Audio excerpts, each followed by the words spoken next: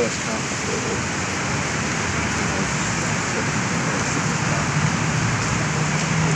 There you go, ladies and gentlemen. Exciting start to today's audio blog. Overhearing a conversation there. It started off, first carpet roll, about £60-70. What was the carpet roll after that? Did he get a discount because of buying another one? Did it go down to £50? I don't really know how expensive carpets are. I've never had to carpet a house. So it seems very expensive for a carpet. Well, for a carpet roll, £60? How much is a carpet normally? Oh, maybe that's about right. Absolutely no idea. Anyway, and we are in London as well, aren't we? So carpets are probably going to be a little bit more expensive. For most accommodation around here, most people wouldn't be able to afford anywhere particularly big, so you probably only need about a quarter of a carpet roll for the entire house. A little bit of satire there about the cost of living in London.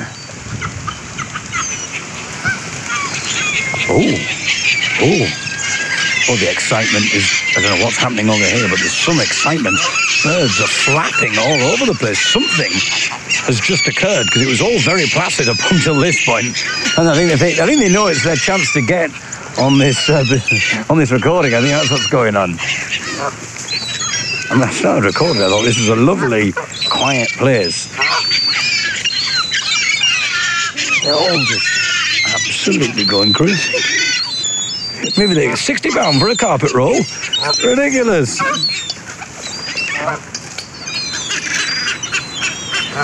I'm now surrounded by ducks and geese.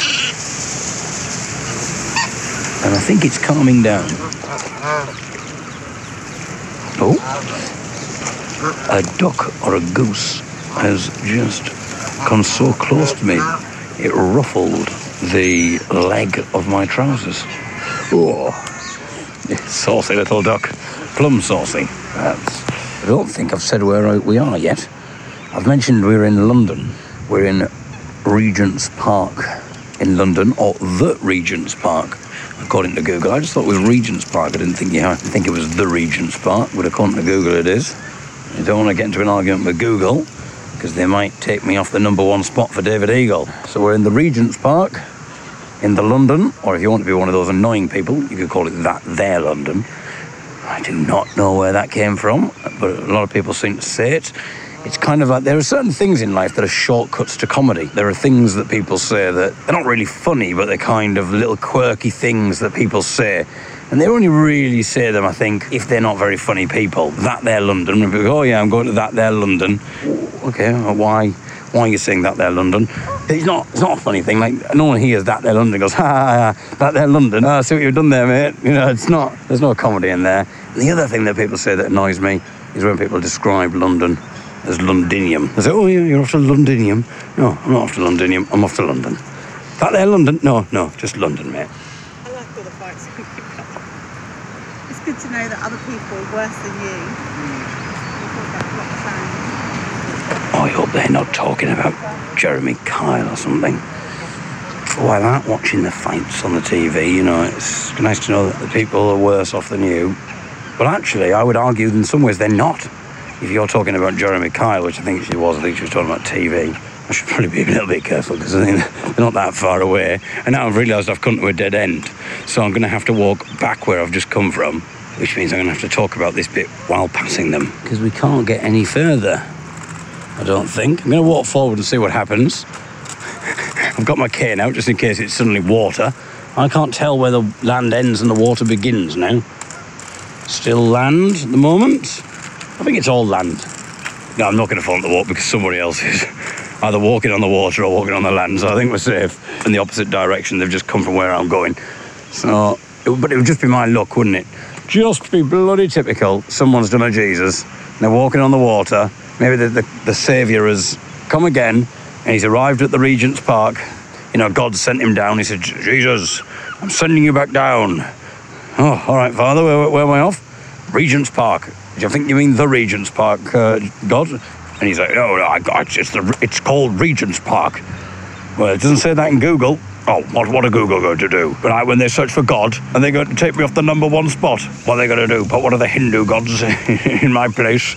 I don't think so. Anyway, I would argue that if your justification for watching something like Jeremy Kyle, you say, oh, well, it's nice to know that people have it worse than me. It's nice to know that. Then in some ways you're kind of wrong, because my argument is that I don't watch Jeremy Kyle. And when I look at people who do watch Jeremy Kyle, I think, oh, it's nice to know that there are people a lot worse off than me. I'm nowhere near the bottom of the pile. Oh, there's a lovely smell in the air now at this point. The smell of jasmine. Oh, thank you, David. Jasmine, be quiet. Not you.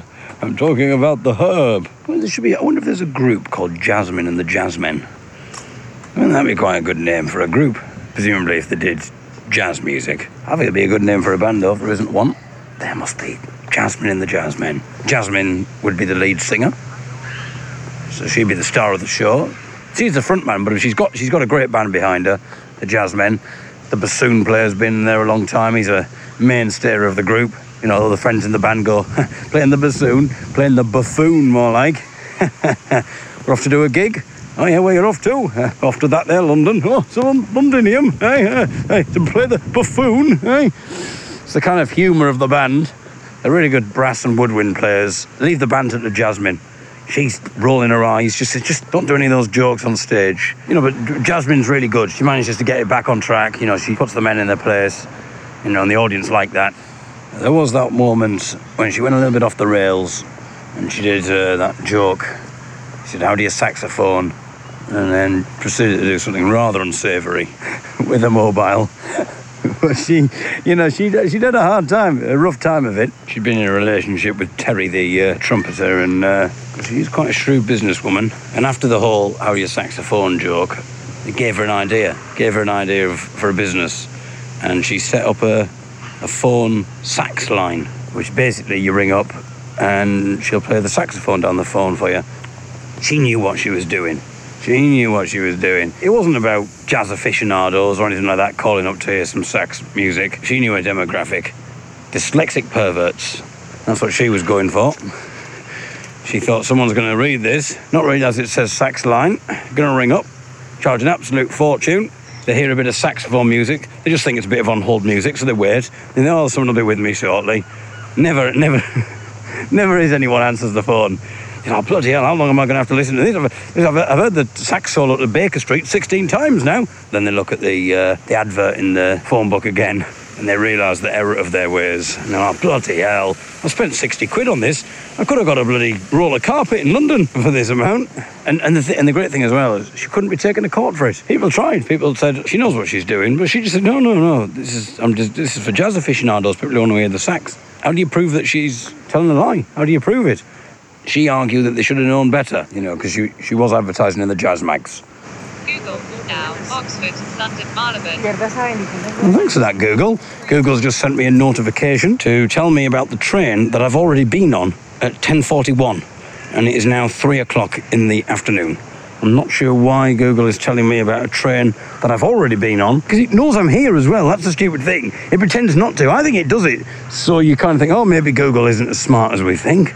Maybe it doesn't know as much about me as I think. You know, because I'm walking around Regent's Park. I used Google Maps to get here, so it knows that I'm in London. So I don't know why it's telling me that I've got a train to London that left 5 hours ago.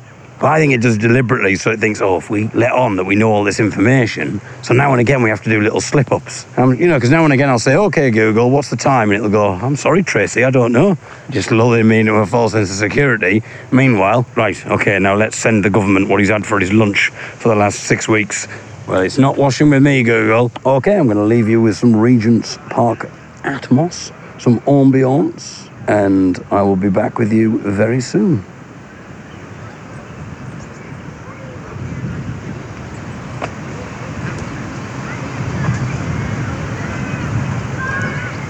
He was going to charge me £80 for this roller carpet. I thought, well, I suppose that's a good deal. I mean, you're not going to get it cheaper, are you, than that? Excuse me, mate. Oh, yeah. I just couldn't help overhearing your conversation there about the carpet. Oh, yeah. Well, you can actually get a roller carpet for £60. You're joking. No, I'm not joking, mate. I overheard someone talking about it earlier. Unfortunately, I can't tell you where it is. I'm just letting you know that that's the benchmark. What? How do you know my name's Mark? And how did you know I wanted a bench? Have you been following me? No, Mark. I didn't know your name was Mark. I'm saying it's the benchmark for carpets. What? Oh. Oh dear. I feel like such a fool. Oh, sorry, mate. And the weird thing is, my name isn't even Mark. I don't know why I was getting so paranoid. It's quite all right, my friend. What is your name? It's Jasmine. Ah, you don't fancy starting a band, do you, Jasmine? I don't suppose you know any men, do you? I think I might have an idea, Jasmine. Oh, you really? I hope you're thinking what I'm thinking. Well, maybe not, but, Yeah. So, It's basically everything you want from a science museum, but you can touch everything. oh, steady on. Even the curators.